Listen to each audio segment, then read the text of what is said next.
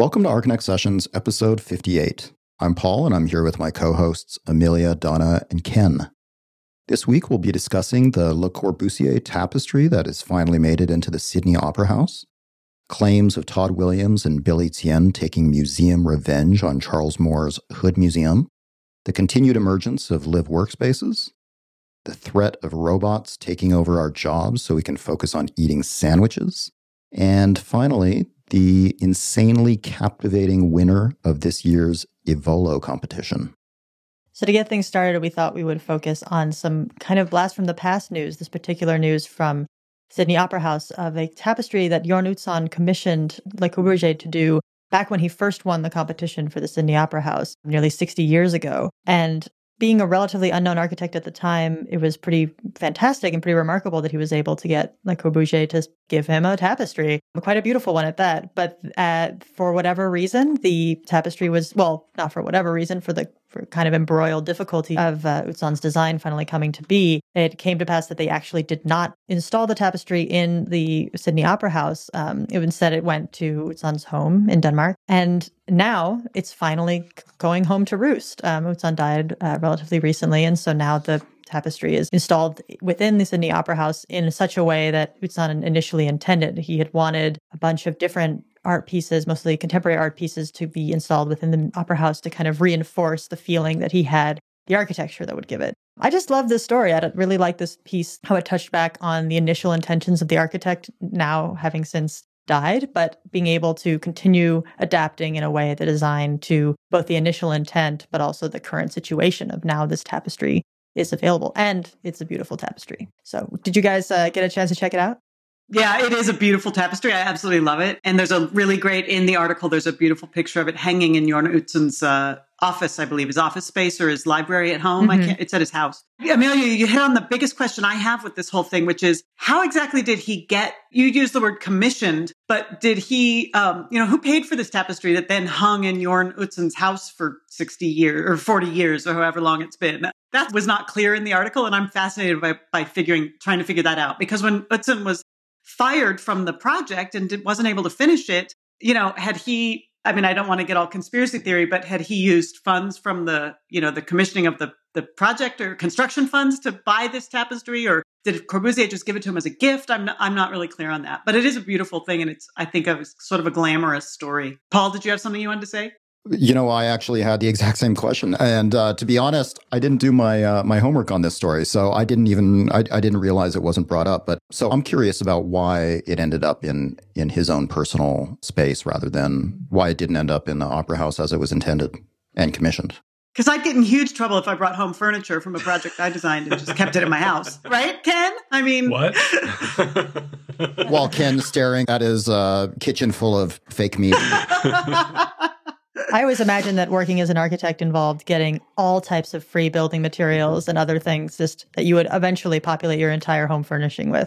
Or at least if you're like my father and the equivalent of taking home plastic spoons from takeout and forming your entire flatware set from it, that the equivalent would be, carpet samples furnishing your entire home. You sound like the general manager of the University of Waterloo. Oh, as brought up in the news yesterday. Yes. Well, that was for his mother, correct? So he's been good to his mother. Yeah. But yeah, I'm glad. I totally had the same question about this news piece. I wasn't really sure exactly what the ethics around that were, but maybe it was simply kind of a side weird concern of Utzon's and not of the project necessarily to get these artworks done. And maybe he just kept it kind of hush between them. I don't know. They haven't published the complete request in the letter that Utzon sent Le Corbusier. Maybe there was something like specifically sweet and juicy in there that he promised that might not have had monetary value, but would have otherwise been motivating enough for him to do this tapestry for a guy he didn't know. Well, if anybody out there listening knows the answer, let us know, and we'll thank you on the next episode with the answer. Yes. Oh, I bet you I know the answer. We'll follow through. I have a good... So let's hear your theory. Okay, well, I totally forgot this project was taken over, and Utzon never saw it to completion, if I understand it correctly. Is that right? Right. So yeah, I'm supposed to give you this tapestry that I put myself out there to get from the most famous architect in the world, and now you fucked me over and you want it? You want it now? Oh, wait. No. Oh, I'll bet there is a juicy bit of gossip there. So yeah, anyone who knows. Maybe he took it as payment. Exactly. Maybe he did. Maybe it was all above board. We got to get to the bottom of this. Yeah. We do. Road trip. We do. It's unfortunate in a way that this is what we're talking about because the tapestry is gorgeous. I mean, when you just look at it as a composition and compared to the art that was going on at the time and the Corbusier's architecture, of course, it's absolutely beautiful. I mean, it's just about perfect. Mm-hmm. And there are elements of the surroundings to the opera house and the actual setting that are abstracted in a really beautiful way. And I think even the Utzon's wife mentions in the article from The Guardian, like, just don't you love that red? Isn't that red so special? And of course, I'm viewing it through a computer monitor, but she has something there. There's definitely something incredible about just the contrastful color of it. It would look great on my living room floor. I know. Just wait. Now that image is out there, we're going to get cafe press or like printed versions of Etsy carpets with that reconstructed on it. Anthropology just immediately. Oh, yes. Well, we'll investigate that monetary issue and update y'all about it. But let's move on to some other news from the past week. Donna? Yeah, what I've been seeing a lot on the social media is the 2016 eVolo Skyscraper Competition winners, specifically the main winner that everyone sort of got very amped up about. I just want to point out first, as a preface, that the eVolo magazine competition specifically says it's not really about designing a skyscraper. And I wanted to quote from their call for entries. eVolo magazine is committed to continue stimulating the imagination of designers around the world, thinkers that initiate a new architectural discourse that could ultimately modify what we understand as a contemporary skyscraper. I mean, so they're not saying, hey, design a skyscraper. They're saying, give us some ideas around the notion of skyscraper. And so the winning entry, which forgive me, please, because I'm completely going to butcher your names, but the winning entry was called New York Horizon, and it was by designers Yitan Sun and Jianxi Wu. And they are located in New York, or at least their entry says they're in New York. And their proposal was basically to excavate Central Park completely down to bedrock, and then surround it with sort of cliff dwellings that would allow more people to be able to enjoy the view across the park. Now, it's completely crazy, of course, and it's not at all a skyscraper because it's obviously doing the opposite. It's digging down. Although I think for people who don't know, and I remember I was fascinated when I heard this, and I heard it from Alfred Zollinger of Matter Practice. I had never known that the way the bedrock is situated in Manhattan, on the island of Manhattan, is entirely why there are tall buildings at one end and then the other, because the part in the middle, the bedrock is very deep. So it's harder to get footings down for skyscrapers. And the notion that Central Park actually has lots of soil and the bedrock is down deep, what they're proposing to do is to dig out the soil, replace it in other places in the city where there's not much park, and then also allow this sort of cliff-face dwelling that encircles the park and allows views across it. And also, of course, keeps that sort of open space within the middle of the city. Alexandra Lang has been freaking out over this. Kristen Capps wrote, last week I said that Kristen Capps wrote a great, very adult, measured response to the Donald Trump wall thing. And he also here then wrote a very measured response to why this competition entry could not be built in the way it was shown. And then he stopped himself a paragraph in and said, wait a minute, that's not the point of what we're supposed to be talking about here. It's an impossible idea, but it's I think a really interesting idea to think about, especially in terms of what we do in architecture. We do a lot of cutting and filling. And for people that don't really know those words, cutting and filling is removing dirt from one place and putting it elsewhere. So I think this is a really cool idea within the realm of a competition. Anyone else? What do you guys think? Well, I think at certain points, the whole idea of a skyscraper was impossible, right? And so that's, to me, what the point of the eVolo thing is trying to get at, is that there's certain things that are so elemental, such as something like Central Park, that we might imagine never being able to be changed or wrought into a new typology. And yes, obviously, there's no real drive behind completely, I don't know how deep the bedrock down is, but just entirely taking that whole cutaway to Central Park. Obviously, that's not a realistic proposal. But I mean, judging by the other proposals as well, it's a beautiful idea. It's very simple. It's very powerful, where people immediately have a very strong response to it. Right. And I think that's kind of just part of the point, is to get something that it's not just a lot of attention for a crazy idea. There is actually something kind of like more pushing to the idea than just being crazy. Same thing with the whole drone hive one, which was like the composite skyscraper where I guess a drone. Yeah, where as my understanding, the drones would replace and certain units within the skyscraper. So the skyscraper would be constantly reconstituting itself through different drones.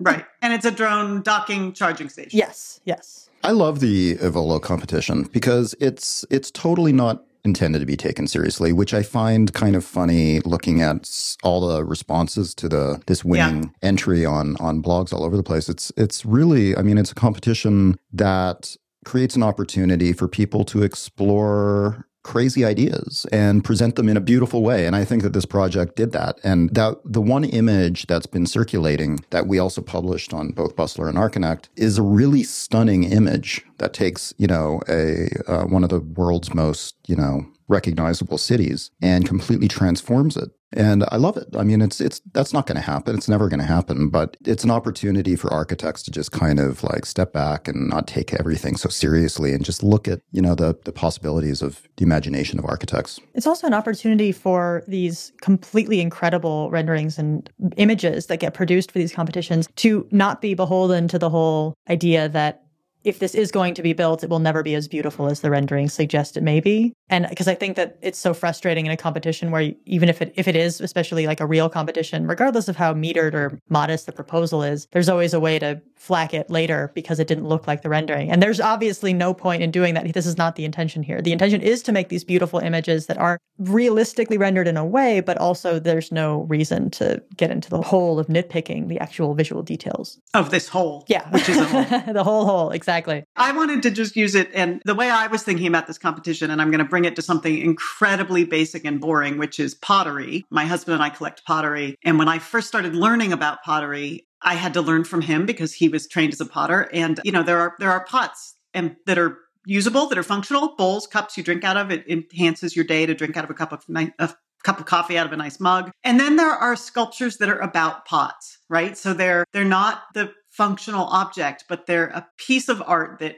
talks about the known image of a pot. And you enjoy the aesthetic of it through that reading. You enjoy the sort of non-functionality of it through the functional understanding of how it would work. And so I see these things that the ones that I really liked actually were ones that got honorable mentions, not, they didn't win a first, second, or third prize, which was one called Cloudcraft, which talked about making rain with a skyscraper, and one called Air Stalagmite, which actually had a cleaning component to filter the air. And I love the notion of something that's skyscraper-like, but is also functional in a different way. I think that's a very beautiful notion of skyscraper. And the Cloudcraft had these renderings that were very Lebbeus woods that were just very beautiful. So, Ken, what did you think? When I first saw this image on the website, I didn't pay a whole lot of attention to it because I have a way of like seeing an image and kind of connecting it immediately to something I've seen before. So when I first saw this, my brain immediately went to Rem Koolhaas in Delirious New York, and just the way this aerial perspective, it reminded me of one of the images from his book about Manhattan. I know the image, I just can't really spell it out for you. But what I really enjoy about this particular project that I don't enjoy about the other ones is that the other oones are struggling to build a building. And sometimes what part of the problem that we have right now, especially in New York City, is that we are building. They're overbuilding and not for the right people. So essentially, for me, this gives a space for this kind of quiet repose where you could just kind of take a step back and not think about actual building, but actually think about something that's a little more. So there's a nice reflection or point of reflection in this particular piece that I appreciate. And I think Donna was right. I think my understanding of Manhattan was that the reason why the skyline is the way it is that the taller buildings were actually in the areas of where the deepest parts of the island, so that you can actually get down to the deepest parts. So if you look at the profile of Manhattan, and again, it might be a mythology, but my understanding when I was in school is I've seen a kind of cross-section of Manhattan. They talk about the soil depths and the bedrock of Manhattan and almost being a mirror image of the skyline. And that's kind of the reason why the buildings are situated where they are. So did I have it backwards? Maybe I have it backwards. So this will be another question that we can put out to people. Let's solve this mystery. Why is the island of Manhattan got skyscrapers at the places that it does? Yeah. We all cue the hive mind and get them on. Yeah, that. exactly. Do our work for us. Well, and the other buildings too. I mean, when I'm immediately captivated by this image and I stop and I freeze and I spend a lot of time focusing on this image and then the detail. But then you go to the other ones, and it's not to say that those other ones don't have value. They just seem like I've seen those skyscrapers before in other projects. There's a ubiquity to those that I just don't appreciate. And it just seems like I just don't care how whimsical it is. There's a fantasy and there's a whimsy. This is whimsy. The other one seems like something born out of science fiction, and you can almost take a science fiction model or just make that. And I don't need an architect. This takes an architect to do this kind of thoughtful presentation. So that's a really good way of putting it, actually. I like that a lot. Yeah. Thinking, again, holistically. I can't get away from the puns today. Oh, you're punny. Ooh, Donna.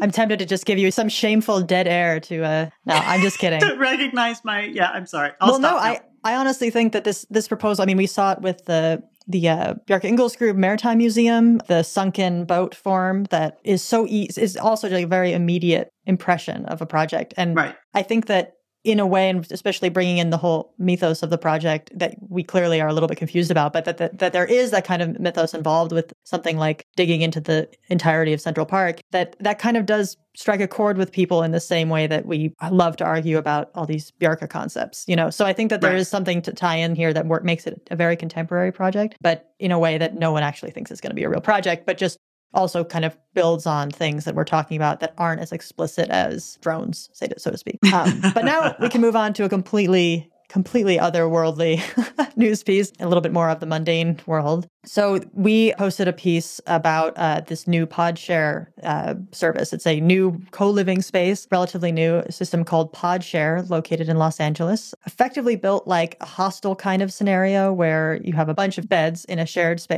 living space. But this PodShare service is specifically trying to get away from the hostel comparison and trying to market itself more as like a combination of something like WeWork and Airbnb, where you can rent beds in the PodShare, or you can rent pods, as they call it. You can be a podestrian for a day, a week, a month. And the rents are comparable to, or at least in comparison to other residential rents in Los Angeles, somewhat affordable. They are less, but they are not necessarily complete steals, actually, comparison. It costs about $900 a month to live in what is effectively a bunk bed that turns into a desk in a shared space in Los Angeles with, I guess, free Wi-Fi. It costs about $900 a month to do that. And according to a recent statistic, it's about an average of $1,900 a month for a one-bedroom in Los Angeles. But of course, you have the whole apartment and not just a desk/bed. And so we posted this piece reported on by Motherboard. And frankly, the Motherboard piece is very heart eye emoji about the service. There's really no critical take on it. The fact that these buildings that PodShare is occupying are not necessarily legal. I actually have been to one of these locations for a music show in Los Angeles, and I was speaking to the owner who's referenced in the article, and she had said that before they had run into issues in other locations that they had tried to set up where, because they're specifically trying to operate in cheaper areas and areas where they don't need to charge market rents, that they are basically colonizing areas that are not zoned for residential use. So in the area in downtown, it was pretty much like a big industrial warehouse that had been outfitted with the equivalent of a bunch of IKEA plywood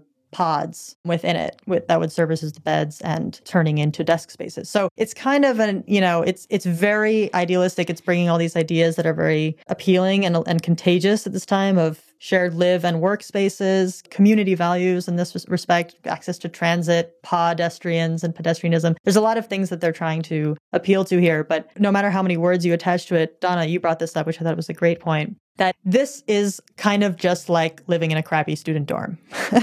And at the same time, earlier today, we posted a piece from the UK specifically about how luxury student housing is becoming a huge market, that appealing specifically also to a lot of foreign students to be able to say, hey, come to our university because you'll get these amazing student housing options that have flat screen TVs and gyms and that kind of stuff. That the irony there is like, okay, you go to school, you get this amazing luxury housing thing. And then as soon as you graduate from school, you have to work in basically a student dorm. So the irony here is, ripe on everyone's minds. But did you guys have any ideas about how this might be different or just is exactly the same as these other co-living spaces that we've been seeing crop up? Well, one difference I see is that it looks horrible. Well, the photos really make it look not great. No, I wouldn't want to spend 5 minutes in that space based on the photos that I've seen. I mean, it looks like a jail. Yeah. That's actually very true. I think you could make really like make a list of comparisons between that and a jail system. And they including the overcrowding aspect. Yeah. Especially in LA, right? Because the people they're appealing to are kind of, the transitioning professionals, mostly in the film and tech industries, who are looking for maybe a more permanent location, but also just want, Wi-Fi and a place to crash and might not have so much extra cash. But yeah, I really like the jail comparison, Paul. I think that's a really strong, for those who haven't yet seen the images, that's, basically what it is. And they say that because it, as brought up in all the coverage that I've seen on PodShare, that because when you're sharing a space like that, things like sex in the house is obviously a concern. And so they say that they oriented all of the beds to have basically a panopticon view so that doesn't happen. No sex. So there's a shared policing aspect, which, probably doesn't work entirely. What about the rebellious exhibitionists? Exactly. It's perfect for them. Perfect for them, terrifying for everyone else. And since they're transient, because they're only in town for a month or whatever, they don't mind if they piss off everyone else because they're working on a movie for a month. They're going to live in that place, have sex and fart all night, and then they're going to leave and nobody else that is still there.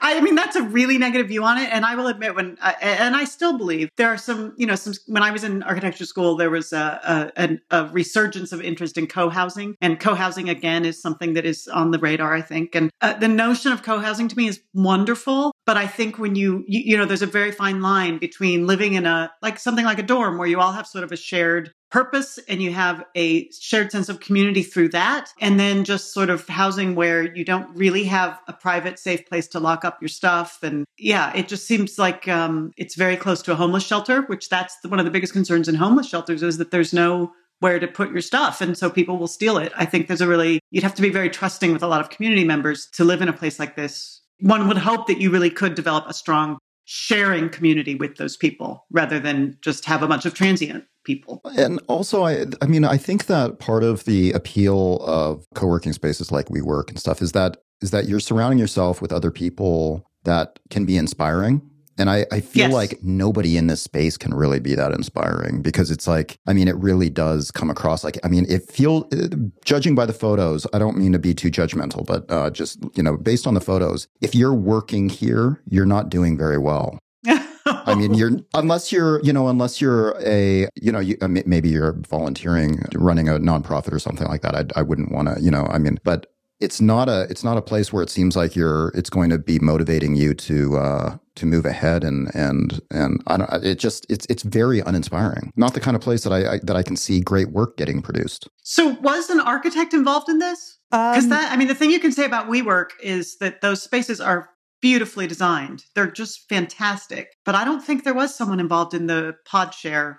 An architect, a designer. So in the article, it references that the owner, who is not trained as an architect, and her father have actually designed and built the spaces. Right, so and there's no mention of architects. And I think that really the concern is just, everything is very cheap and very, very minimal just to get the beds that turn into desks. There is something interesting about how in the community aspect, no, you can't rely on anyone being there for longer than a few days. And so the community is very transient. But at the same time, just like Airbnb, you have this system of review checks and balances. So you're both pre-screened and post-screened. Right. But still, if you're post-screened, at one location and because you farted a lot, But why not just stay in a hostel and work at Starbucks? If you need a place to live and work, why would you want to work in a place like this? They show pictures of people just kind of laying back on their prison-like beds open to this space. I don't see any space in the photos that look conducive to getting work done. Anyways, I've said my piece about that. Well, we still have to see also whether this has any either patchwork effect or has any benefit to the wacko rental market in LA. Because I think that I get the impression that very much part of this is trying to capitalize. It's in a cynical way. It's trying to just fill a need that there is for people to have cheaper short-term rentals in LA because it is so expensive. And so even if the alternative really could be a hostel or the rents that they say here, $35 to $50 a night. There are Airbnbs at that. Yeah, that's not a great deal. It's really not. And so that things like that, it's kind of okay, well, what are you really getting for? And I think that there really is a population of people who will want to be with other people who would want to be in this type of thing, and that they will make an effort to create a community in the absence of any structural opportunities for it when you really have this kind of prison style. See, but yeah. I think this space is a perfect example of why we need architects. Because, I mean, that's what an architect or a designer is what is lacking in this. Because the space is completely undesirable. And I don't think that it would require that the costs would be increased much to just have good design and create a space that people would want to be spending their time living and working in. Because obviously there wasn't any attention devoted to the design of this space. And I wonder, too, how much of that is to get things off the ground. And then once they imagine that they'll be getting into like WeWork level of notoriety and funding, that maybe they will be able to invest in those things. But I also don't think WeWork felt like they needed to start out by just putting bunk beds in an industry, in an industrial warehouse. The same thing has happened, not this same thing. What you're talking about in terms of architects being involved in something on this level, it's happened here. So there are, and it's just going to sound like a strange one, but so there are tap rooms here in Minneapolis and some cocktail rooms. And the ones that are very well designed are extreme. They're very well attended. And the ones that you go to, they look like they are the back of your friend's house or their frat house or their garage. And there's like those ratty couches you would find in studio that are infested with mice. And, they're starting to see a leveling off of their attendance or people going there because people want experience. They want to have a good experience and they'll be willing to pay a little more for their drink if the place that they're going to has a certain vibe that is more about who they are. And there's a couple places here where it's so poorly planned that I can see that they're struggling right now. And in fact, I know what a business locally is struggling is when they start putting out Groupons. I know it's a good indication for me that they're struggling as a business because they were good. When they first started, it's like, wow, nobody heard of you. Wow, nobody heard about a cocktail lounge. Great. Nobody heard about tap rooms. Fantastic. And then when the market started blowing up big time for all of this stuff, people started really focusing on the design. And those who focus on the design started taking clients from those people who didn't give a shit about design. So you could see that this thing that passes off as a place for people to live, which actually, when I look at the images, you talk about prison, I think about like a cattle pen for a slaughterhouse. All I want to know is how to get to the slaughter floor. I mean, where are these, these people in the photograph? They look so happy and so engaged in what they're doing. They give me such warmth to want to be there. So all I'm looking for is when you start seeing all these people start putting on Nikes and then putting blankets over their head, you know what kind of place this really is. Yeah. Yeah. Yeah. But I think, Amelia, like you said, and this is the last thing I'll say about this, it really does point to a huge problem. And in connection with these very luxury rentals, I stayed in a dorm not long ago because I was giving a talk at a college and the dorm room was nicer. It had a full kitchen. It had all the, private bathrooms. It was nicer than any apartment I ever rented when I first got out of school. And I think we're facing a very real problem of people not being able to afford to be in cities. And this is a symptom to me of that. Right. And this is why the whole model is upside down. So the same thing's happening here in the Twin Cities. University of Minnesota is, I think, one of the largest campuses by terms of student population in the entire country. And they build luxury dorms all over this freaking city. And the model's flipped. So you go to a school, you get $200,000 in debt. Right. With 4+2 degree, and then you expect these people to go out and be productive workers or productive contributing members of society and still find a place to live. Well, this is the effect of you saddling these people with a tremendous amount of debt. They're living like freaking cows in a prison waiting to be slaughtered. Yeah. I also my final note is I'm racking my brains to try to remember whether or not I saw bathrooms when I was there. And I don't think I did. I don't think I saw. It's a trough. Just a handy wipes. Sandbox. Yeah. Yeah. I don't think there's ever any excuse to have such poor design, regardless of budget. Yeah, I agree. And I think that they're trying to it seems like they're trying to make a point of it being inexpensive and accessible by making it really ugly. And that's just what it seems to me. I mean, not just ugly, but I mean, the way the space feels. All right. Should we move on? Yeah. Yes. Get out of a downer. Exactly. Oh. I don't know. Is Paul's story going to be a downer? Well, I think so. Apparently, okay. So recently, the other day, we posted a link to an article with the title "Jobs Are for Machines and Life is for People." And basically, I mean, the concept behind this article is based on the idea that artificial intelligence is growing at a very rapid pace. Just recently, a computer defeated a world champion at the game of Go, which represented a huge milestone in the advancement of artificial intelligence. Actually, just recently, it was predicted that it would take 10 years for a computer to get to the point where they could defeat a world champion at Go. And that happened just a few months after that prediction was made. And this kind of goes back to the theory of technological singularity, which bases the idea that artificial intelligence will eventually reach a point when computers exceed human intelligence and can then progressively redesign and improve themselves. And then, as a result,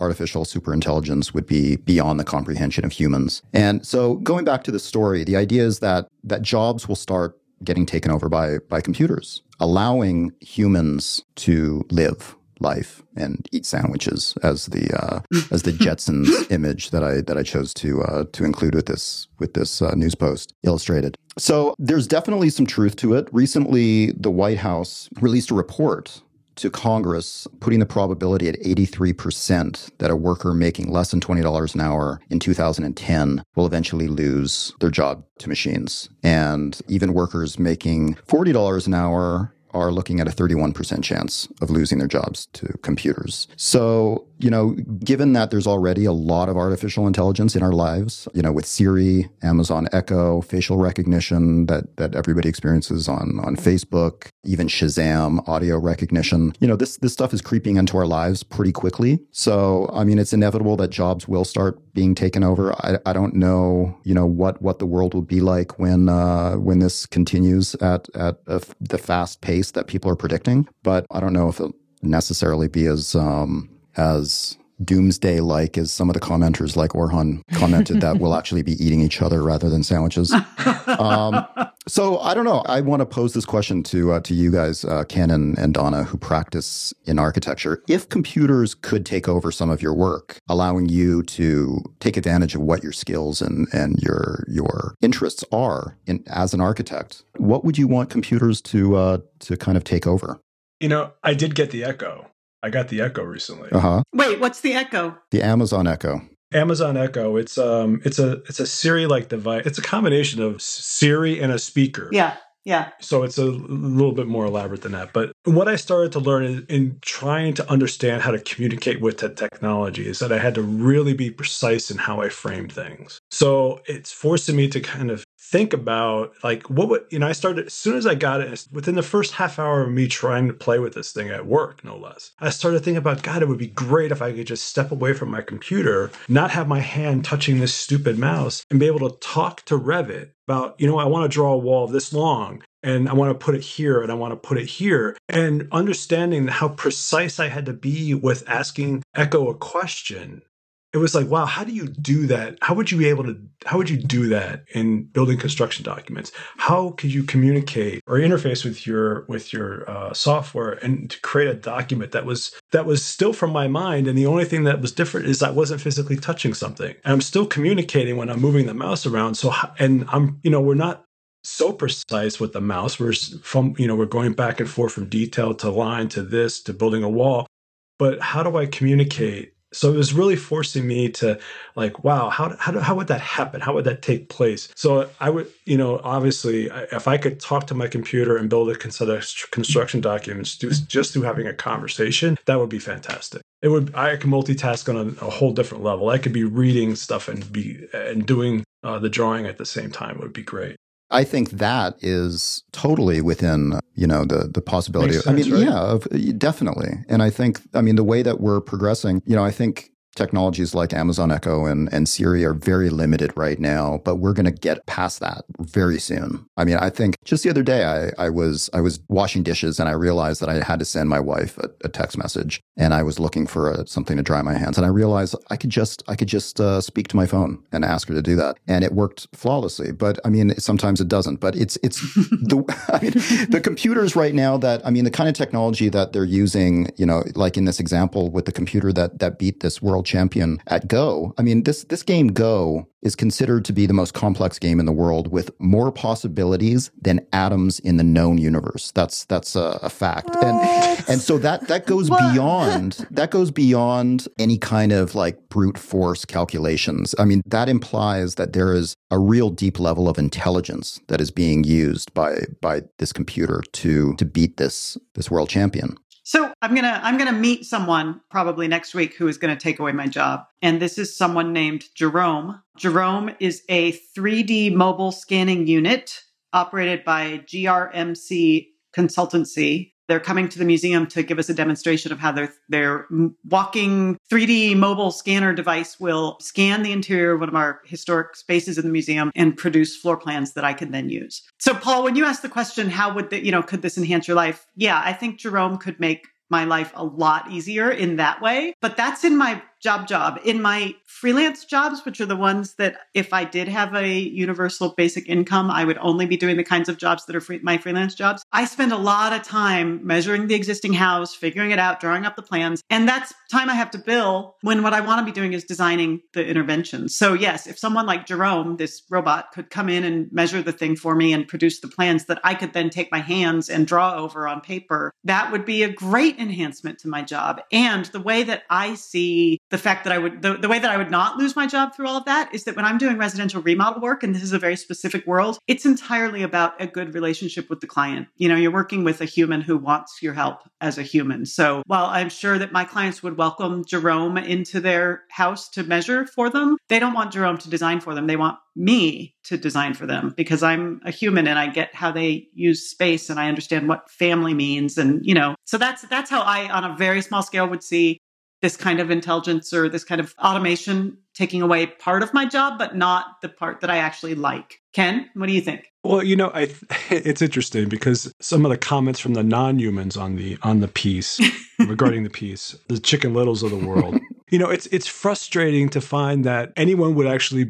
I was searching my brain, and believe me, my brain can't play Go, and my brain isn't terribly smart. But there isn't a piece of technology that exists that has actually made anyone's life that much worse off. I mean, Gutenberg press despite everybody saying, it altered things for the better. Every piece of technology that comes along makes the world a bit better.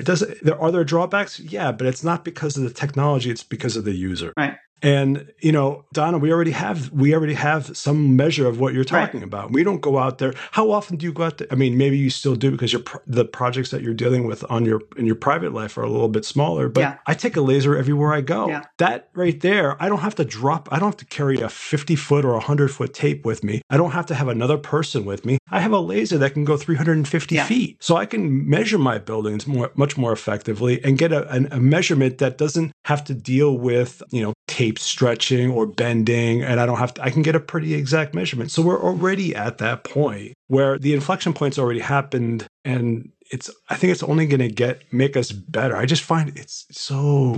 You read some of these comments about this thing, and if we lose $20, we're not going to lose jobs.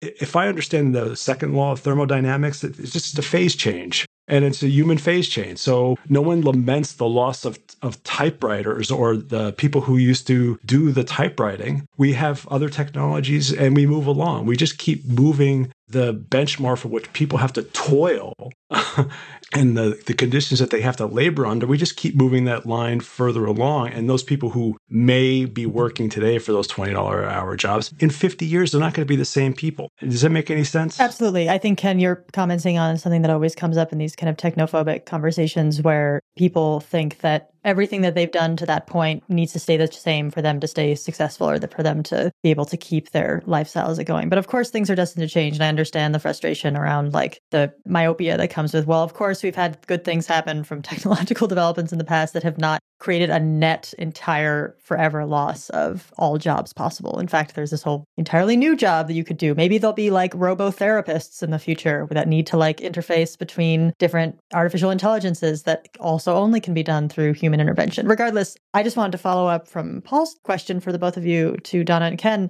whether there's a task or a part of your jobs as working architects that you feel would be the absolute last thing that an artificial intelligence could ever do.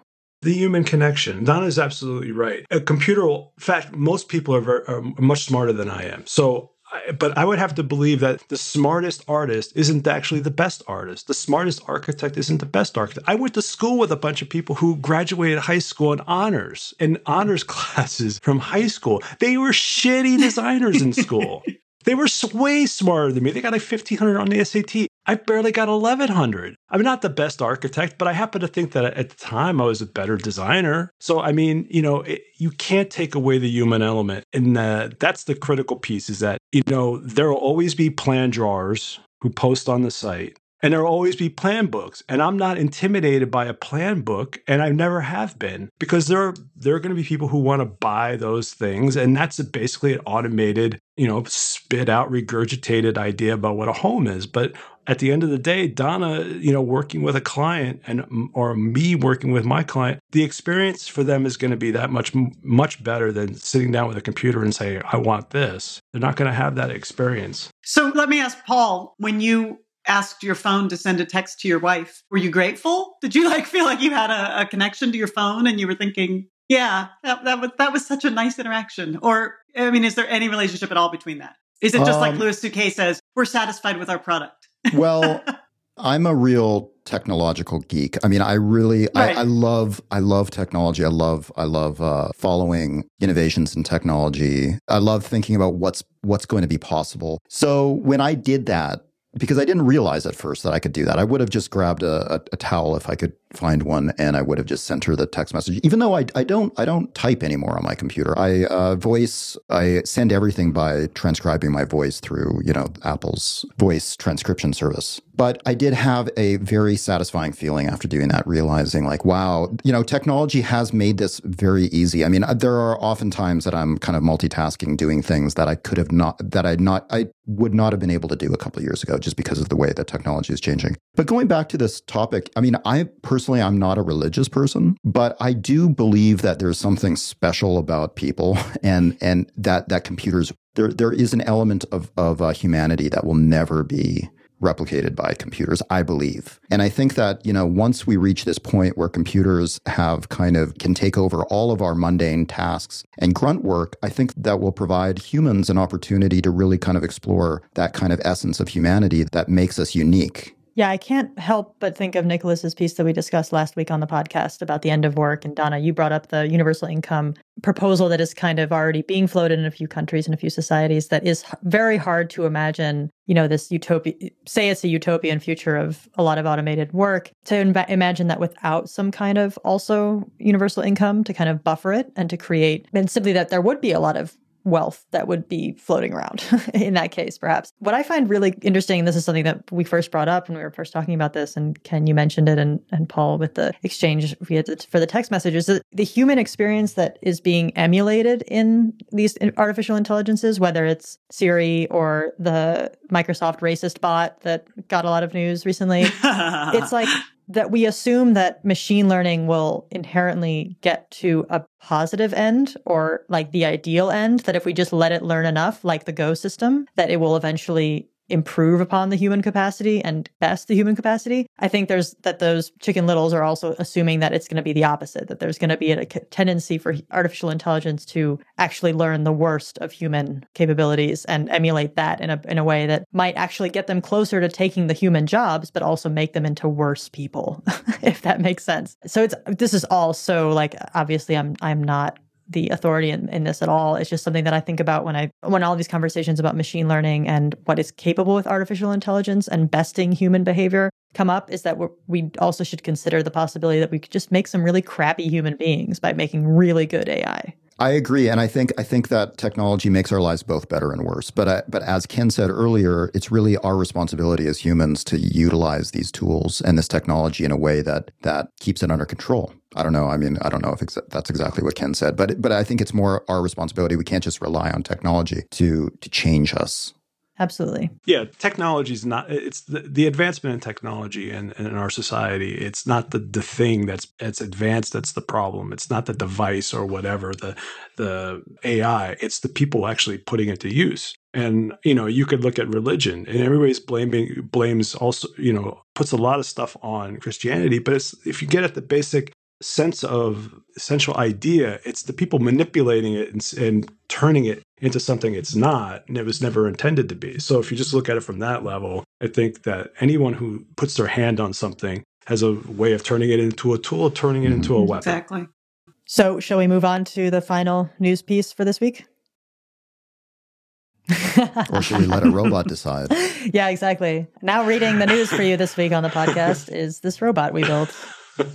So the piece that we were going to talk about next was the provocatively titled, it's almost as if they were getting revenge for what MoMA did to their folk art museum. It's a piece, basically, the New York Times did a piece on the expansion to the Hood Museum at Dartmouth College, which Todd Williams and Billie Tsien are doing. And there's so many different things I find troubling about this particular project. And actually, none of them have to do with the architect and the firm, because they're tired of hearing the questions about the Folk Art Museum. In fact, we never asked them about the project. They're tired of hearing the questions regarding the Barnes Museum and all of the problems that were with that particular project. But I think what's troubling about the piece and about the criticism of the architects is, and maybe I don't want to, I guess, at first, when you read the piece, the premise is already set up as a negative. I mean, in the second early on in the piece, you don't even get to hear the ideas first and then come to the question as whether or not it's a good idea. It's already presented as, this is a horrible fucking idea and you should hate it. But here, let us give you the story. So on some level, the online Times, New York Times is really kind of tilting towards the Gawker-esque kind of presentation of the news. So it hits you with the kind of salacious backbiting from a bunch of, designery type people who happen to run organizations. And then it hits you with, here's Robert Stern for his comment. And he was like, I'm surprised they would do something. So, given what happened to them. And, nice way to throw the architect under the bus. When he, if you go back and look at the news about the Folk Art Museum, he really never criticized, as far as I can tell, did not criticize Diller and Scofidio. And I could be wrong. So one of the pieces I was looking at today, just to kind of get his impression, he thought it was not a good thing to do. But it seemed to be his criticism was more leveled at the institution and less at the architects. And this one seems a little bit like, like a little bit of a kind of finger wagging, shaming of this particular firm, who does work in a very thoughtful way. And I thought that, I looked at the project through Google Earth. I have not been to this museum, and that's the technology for you. Yeah. I've been able to kind of get a virtual tour by walking through this particular space. And, whether or not it's a good project, I don't know. I can't say. There's not a lot here to look at from the intervention that Todd Williams and Billie Tsien have proposed. But what I can say is, having, with the conversation that we've had and seen and the work that we've seen from them, is that their presentation of an intervention on this site will definitely be a thoughtful and curious and certainly respectful intervention into the project. And I find the criticisms to be kind of off base here. This is a really hard one. Yeah, because, and I think you're absolutely right, Ken. It's the way the article was set up from the headline, as if they were getting revenge. They really set up the conversation as, we have to inevitably compare this to the Folk Art Museum. And there's, a couple things I would think about is that the Folk Art Museum was a Gesamtkunstwerk, if we can say that. And sorry, Alexander, because I'm saying that all wrong. Gesamtkunstwerk, right? It's a completely conceived total project, all on its own, despite the fact that it was on a very boxed-in Manhattan site. This museum, the Hood Museum, is already a collection of a 18 or early 1900s stone masonry brick pile kind of thing, and a 1962 piece. And then Charles Moore, who I am a huge fan of Charles Moore, he did this piece that sort of connected those two buildings and created an exterior courtyard. So in a way, it's harder to critique this as taking down of one singular building, because it's not. It's already an accretion over time of several interventions, some of which will continue to remain and some of which won't. I will point out that one of the New York Times articles one of the articles that was linked to in the New York Times article was a review that was written of this Charles Moore piece back when it was built. And one of the main criticisms was that entry gate feature, which is the part that's definitely going to be taken down by this intervention, does not succeed very well, that you walk through it and you're very confused as to where to go. So despite the fact that it is Charles Moore, whose work I love, and I think it's incredibly humane, it's a piece that in the original criticism of the building was said to not be a very well thought out or successful piece. So I think that it just calls for a much more nuanced sort of consideration of what the role of the architect is. And like you said, we know from their previous work that Todd Williams, Billie, Tsien are capable of doing very thoughtful, slow, careful interventions that deal with more than just making a single iconic structure standing in the middle of an empty field, right? Yeah, and they've done this kind of thing before, didn't they? I thought that their addition at Cranbrook wasn't that it connects it connects in other parts of the building of the campus. Yes. Yeah, if you want to start looking at criticism, if you look at the site plan through Google Earth, right, this is a ridiculous site. I mean, there is absolutely no room for growth on this project. So yeah, it is. It's really, I was looking, I'm going, where do you expand? So what is the institution supposed to do? Stand still for eternity because we love this particular architect? I find the gate to be problematic. It's this really strange aperture and you get into a courtyard and you're absolutely right. I had no way. There's signage telling me how to get into the building. And I'm like, I'm winding up and I'm like, am I sure I'm supposed to go up that thing? And I finally get up there and that's the door. That's the entry into this important piece of architecture. The courtyard in and of itself is not someplace I'd want to be. It's a pass-through space, but at the end, when I started scanning around, looking again through my technology device and giving me the Google Street View kind of look at it, I go, what is the responsibility for universities in facility upkeep? I mean, this building looks like it's turning into shit. There's like so much issues with either water penetration or this building is not that old and it looks dated. I mean, from just, it feels like wasn't well cared for on the exterior. And I go, part of the responsibility, and I think part of what happens is that people who run these institutions walk around and they start seeing things that I'm seeing, like, that building looks like crap. And this is, how do we get people to come to this school? How do we charge students more tuition? Well, we put a nice shiny building and they don't do a good job of keeping the buildings they have going very well. So I fear that, 50 years or 30 years from now, that this will be another building that gets knocked down, another Todd Williams and Billie Tsien building, and it gets ripped apart because this university clearly, isn't Dartmouth an Ivy League school? I mean, clearly this institution isn't capable of handling the buildings they have right now because they certainly treated this building like shit from the get-go. Bring the jersey, Ken. Bring the jersey on those people in, New Hampshire? Is that where it is? Dartmouth is in New Hampshire, right? Yeah. I do think that's actually a really good question, though, is what kinds of buildings do we build and how do especially institutions like universities, what's their responsibility for maintenance on these things? Because it's hard. You take the beautiful picture on opening day and then unless you really have a committed fund for maintenance or, a benefactor, it's hard to maintain a lot of buildings. And unfortunately, in the mid-'80s, when I think Charles Moore, I believe the late 70s or early 80s when this was built, those weren't such big concerns.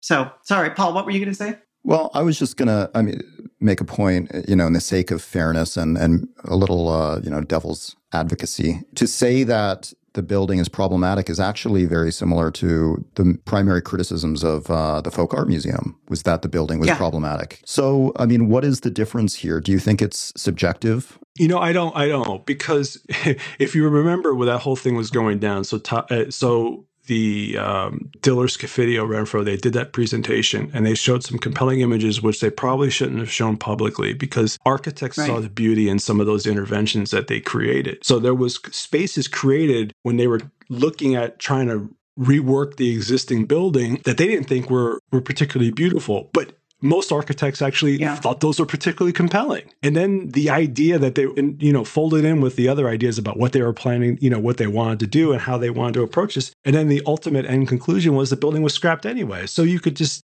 the idea that there's nothing, I'm not saying there's nothing here being done. There is something being done, but they're not ripping out the whole building. Buildings get added to all the time, as Donna's pointed out. This building is added to other buildings. And, I don't think that I don't think there's anything on this planet that can't be added to. And I find that particular idea very compelling, because there's too many structures or too many buildings that we have, homes or anything, that we place on this in this special hallowed ground that we don't think should be touched. And I go, bullshit.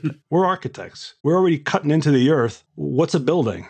Yeah. My sense here would be, frankly, because again, I am a huge fan of Charles Moore. I really love his work. I think it's very human scaled and idiosyncratic in a way that doesn't get nearly enough attention as far as I'm concerned. But the sort of late 1800s or whatever Victorian brick masonry stone pile next to it that was the original museum, I would say knock that thing down, because there's a lot of those in the upper Atlantic Seaway. And the problem there would be lots of people would get very upset if you knock down this thing that's clearly a very historic building, even if it's not significant in any way. It's just because it's old. It's old, so it's earned our respect. Personally, I would say knock that thing down and have Todd Williams, Billie Tsien attached to the Charles Moore building and make the whole thing work. I think that could be very cool.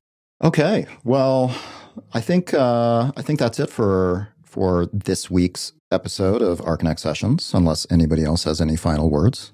I approve of this union. Okay. Thanks to everybody out there for listening. If you have any questions, comments, or suggestions, you can reach us on Twitter at our new account, Arc Sessions. Not that new anymore, actually. Or with hashtag ArcConnect Sessions. You can also send us an email to connect@arconnect.com. And please consider rating us and giving us a review on iTunes if you feel so compelled. Watch out for our next ArcConnect Sessions 1-to-1 episode. Those are released every Monday. Amelia, who's up next? This week we have a very exciting guest, Richard Kim from Faraday Future, the experimental new electronic car design company that, in fact, Richard Kim was the prior designer for BMW and, in fact, designed the car that Paul drives, the i8 and i3 series. So he will be the guest on our next one-to-one this coming Monday, April 4th. I look forward to listening to that. Faraday Future is a very exciting company that is promising quite a bit. So yes, the world is eagerly awaiting to see if they will deliver. Start biting your nails now in anticipation of the podcast. So can I just point out that last week's one-to-one with family from New York City, which includes one of the partners is Oana, whose last name is I'm forgetting her last name now. Oana Stenescu, who I just want to point out that this is someone who I've been aware of since she was a student, because she had a student blog back in the day on ArcConnect, didn't she? Or she was very active in the forums when she was a student, and she was, I feel like this is someone who I've been involved in ArcConnect long enough now that I can actually see the trajectories of people from engaged students asking lots of questions to, designing stage sets for Kanye West and being interviewed on one-to-one. And it was a wonderful, wonderful conversation with them about how they think about practice and the work they do. And it was a great interview. So for anyone listening to this who is back on ArcConnect way back in the day, Alana, you've seen her around. Yeah, I second that. Definitely check out that interview. It was really, really good one. I can't think of too many people that have made such an impact on ArcConnect as she did with her blog. There was something about the style of her writing, and there was something unexplainable about her contributions on ArcConnect that just really touched people. And she developed quite a following and a deep level of respect among the readers way back then. I mean, that was a long time ago. That was about 10 years ago. At least. Yeah. And if I remember correctly, she was I remember her before she had her blog, because I still remember her I had this recollection of her talking about applying to schools. So, and everybody kind of coming together and kind of giving her advice, because I forget where Romania. She's from in Europe. Romania, but, right. I just remember Romania, right. And she was... So see, that is the connection. That's the networking. That's the way that robots are not going to be able to make that happen. It's humans talking together about things and answering questions for people and helping them out and forming a community. So screw you, robots. We're going to have a forum where we're going to talk to each other about our dreams. and also, I mean, we have to say that her partner, Dong, which I believe is just a partner in work. Yeah. He was also in the interview. Yes, Yes, he was. Yes. And I actually thought that one of the most interesting things that they talked about was how they came together as business partners by just recognizing this kind of strangely successful way of working together when they both worked at Rex. I thought that was a really interesting kind of origin story behind the formation of family. Yeah, it's a great interview. Hey, can I talk up one piece that I saw come up today on the site real quick? Sure. Yeah. I mean, as an example of probably a better idea about co-housing, there was a great piece I think you guys put up today, or someone put up today, on LGBT generational housing, which I thought was, I can't recommend those kinds of ideas more. I mean, it's such a compelling idea and probably absolutely necessary at this point in our culture that we have these kinds of co-housing for groups of people that have been marginalized and continue to be marginalized and are at threat of a lot of situations in this country. So I thought that was a great piece as a contrast to the PodShare also in LA. thing. Yeah. Thank you. Thanks, Ken. Yeah, we'll post that to the show notes and to give people some context. Somewhat related a little bit, I think, to the story that you just posted, Amelia, right before we got into the recording room, to do this with the women-only Uber service. Yeah, that piece we'll also post a link to. It was a proposal from actually a couple of companies that have kind of simultaneously come up with this idea for female-only, both drivers and passengers, for these kind of rideshare on-demand Uber alternatives. And it's a really interesting proposal because, of course, these are proposals coming out of a really good place with just the intention of safety and care, but at the same time are very much written into the law as completely discriminatory for those things to exist. And it's also very much embroiled in any type of cultural debate because, say, you have in places in India, you might have, or other places in the world, you have all-female public transit infrastructure because of this already intractable cultural distinction between men and women that makes it impossible to create a safe space otherwise. And I'm realizing using that word safe space is already putting me into a dialogue with another kind of conversation that we just can't get to at the end of a podcast. But I think I was really glad to post that piece because I feel really kind of icky about it, especially that the origin story was from, I believe, the CEO or the president. They have the same last name, the CEO and the president, but I'm not sure if they're heterosexual married couple. But anyway, the male leader of the company said that the origin story for, on the website, cites an origin story for the company as being, imagining all those Boston college girls getting into the wrong ride-sharing car. What would happen to them? And also his two teenage daughters, like fearing, basically it was very paternalistic, very just like, oh no. First of all, it's like, what if you get into the wrong ride-sharing car anyway? If you have all women ones, like you're still in the wrong one. It doesn't solve anything. And so I felt I had some icky conflicts about this piece, but I'm really glad to talk about it and have it be in existence for people to talk about because it does bring up a lot of important issues. So maybe that's a whole other thing that we can also approach on another podcast episode. Yeah. Next week. God, we live in interesting times, don't we? Oh, yeah. I have a lot of baggage from going to an all-female school. That's all I'll say. But it's baggage that will serve you well as you travel forth on this journey of life. Yes, Amelia. It is my character baggage. And it's good. It's good. All right. Nice talking to you guys this week. It's been very broad-ranging. Yeah, absolutely. Paul, do you have any other final sign-offs that you have to do the station ID of sorts to call us out here? No. So until next week. Until next week, you guys. Thanks, guys. Thanks. Bye. Bye.